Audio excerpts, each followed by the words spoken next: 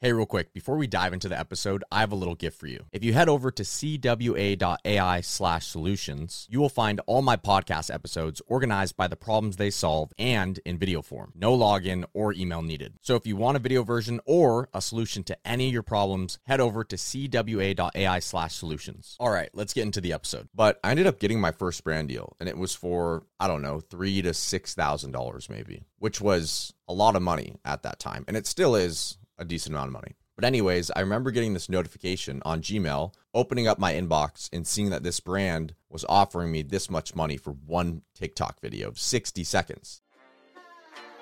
Welcome to the Influencer Secrets Podcast, where we explore the true nature of social media and equip you with the vital tools, insights, and wisdom to help you become the best version of yourself. Your journey to reclaiming control of your reality begins here.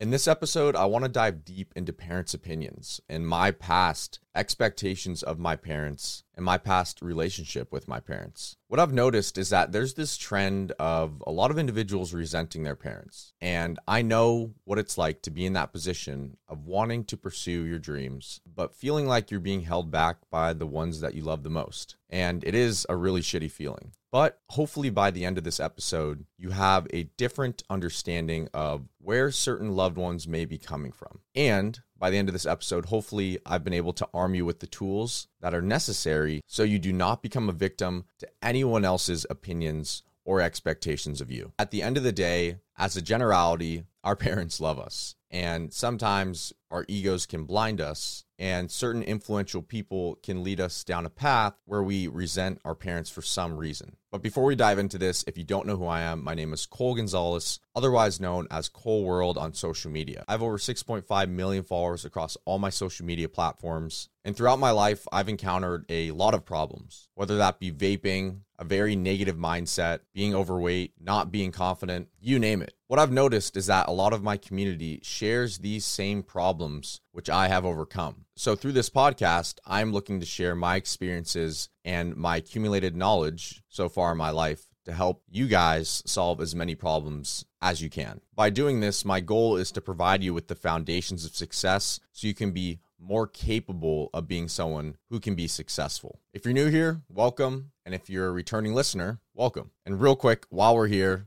if you have not already, if you could please take just a quick few seconds to drop a rating on the podcast or drop a review. You can even drop it while you're listening to the podcast right now. But if you feel like you have not gotten any value out of the podcast yet, you don't have to leave a review until you feel like you've gotten enough value to do so. So let's take a step back and try and understand the perspective of our parents, because I believe that is the most important step in this entire process. I want to tell you guys a little story about when I first started doing well on social media. This was back in 2020. Back in 2018, 2019, I was supposed to go to college. If you don't already know the story, I essentially ended up doing really well in school. I was a great athlete in high school, and I was actually going to play D1 soccer. But my junior year of high school, I ended up getting hurt, and I had all these nagging injuries, and I started to lose love for the game of soccer. As a result, I stopped playing soccer. And I think that was an accumulation of both burning myself out because I had this tendency to work extremely hard on things and then lose passion for them because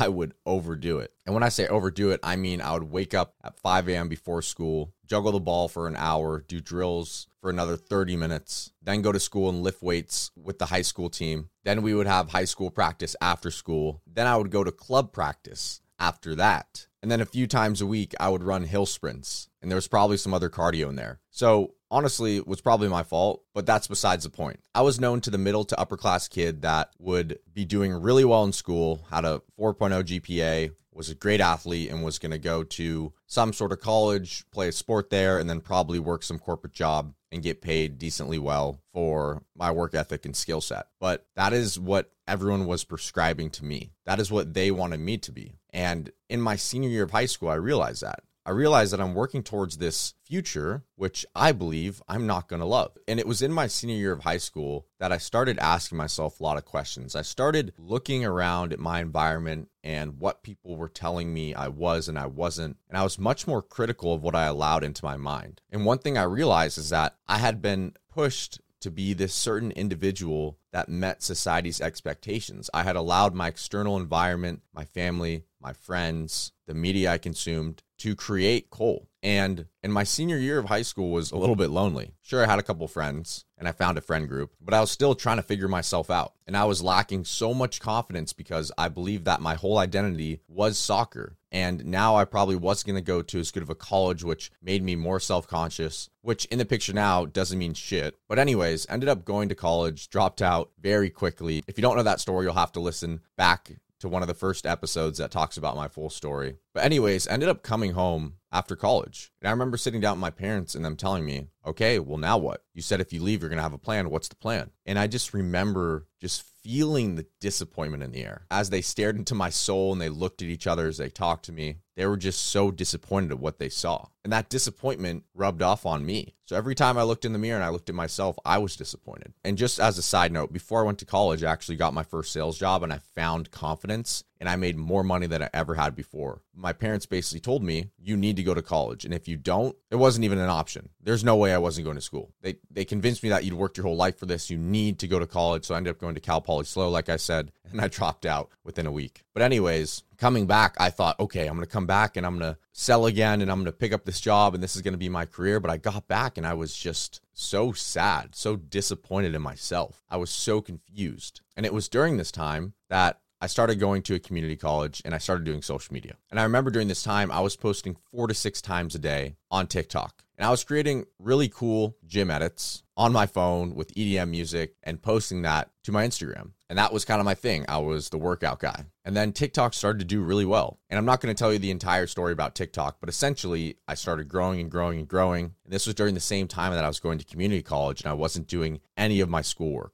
The first semester I did kind of okay. I completely flunked one class because I didn't do any of it. I dropped another class and I think I got a B or a C in another class, which is not like me because in high school, like I said, I got all A's pretty much, but I simply was not willing to do it. So I remember sitting down with my parents again and them looking at me and saying, what are we going to do? And they told me how disappointed they were. And I just realized that maybe if I just don't do it, they'll realize that that's just not my path. So the next semester, I did nothing. And I think it took 2 semesters of doing that, of literally dropping all my classes for my parents to just be like, well, I guess you just got to figure it out. And it was during the same time in that 3rd semester, I believe, that I really was growing on social media. And I remember getting one of my first brand deals. And I forget which one it was, but I remember this moment. And this really transitions us into the first lesson which I learned. And keep in mind, I did not learn this right away, but I ended up getting my first brand deal. And it was for, I don't know, $3,000 to $6,000 maybe, which was a lot of money at that time. And it still is a decent amount of money. But anyways, I remember getting this notification on Gmail, opening up my inbox and seeing that this brand was offering me this much money for one TikTok video of 60 seconds. And I remember going out into the kitchen and telling my mom about this awesome thing that just happened. And you know what she responded? That's great, but how are your grades doing? And I remember just feeling crushed. I was just like so angry and just so sad because I had finally done it after multiple years of them breathing down my neck and telling me that I needed to be some person. I'd finally proved that what I was doing can actually be a career. And even when I did that, the first thing that came back to me as a result of me sharing my success was framing me back towards someone that my mom wanted me to be. And I remember just looking at her and then just walking away. And the thing is that she had no malintention with that comment. And looking back now, it was my fault for even sharing that with her and having certain expectations of how she would react or what she would say. Hey, Cold Army, I hope you're enjoying the podcast. If you could spare a moment to leave a review, it will help us reach and inspire even more people. And if you know someone who truly benefit from this episode, please take a few seconds to share it with them. Your small act of kindness might be just what they need to conquer their day. Now let's get back to the show.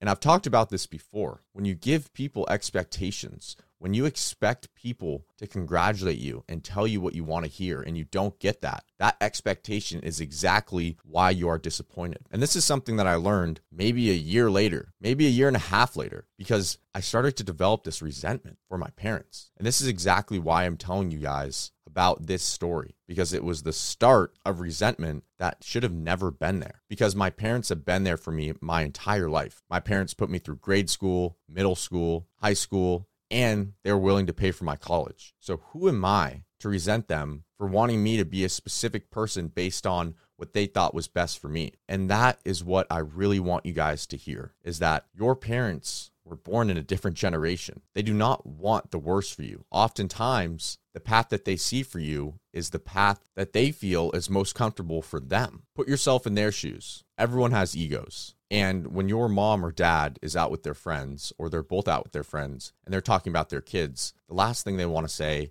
is, my kid is a college dropout and he's doing nothing. He's just sitting on his ass playing video games all day. Who would want to say that about their kid? So you have to be able to see it from their perspective too. On top of that, like I said, they grew up in a different generation. Success to them is going to college and working at a big corporate company most of the time. Obviously, if you have a parent that has done really well in a certain industry and he dropped out of college or she dropped out of college, they're going to give you different guidance and push you down a different path. But that is because their experience and their beliefs are different than yours. And oftentimes, it's not you against your parents. It's your beliefs and your experiences versus their beliefs and their experiences. So over the past year, I've asked myself, why do I have these feelings? Or why did I have these feelings? And it was because no one ever supported me. At least that's what I wanted to think. I thought that playing this game in my mind of, it's all me, it's me against the world, was a healthy way to live, but it's not. And I realized that because I was unable to communicate what I was doing, and I wanted to keep that inside, all of my success, everything I was doing. As a result, my parents thought I was driving blind. So of course they're going to be worried about what I'm doing.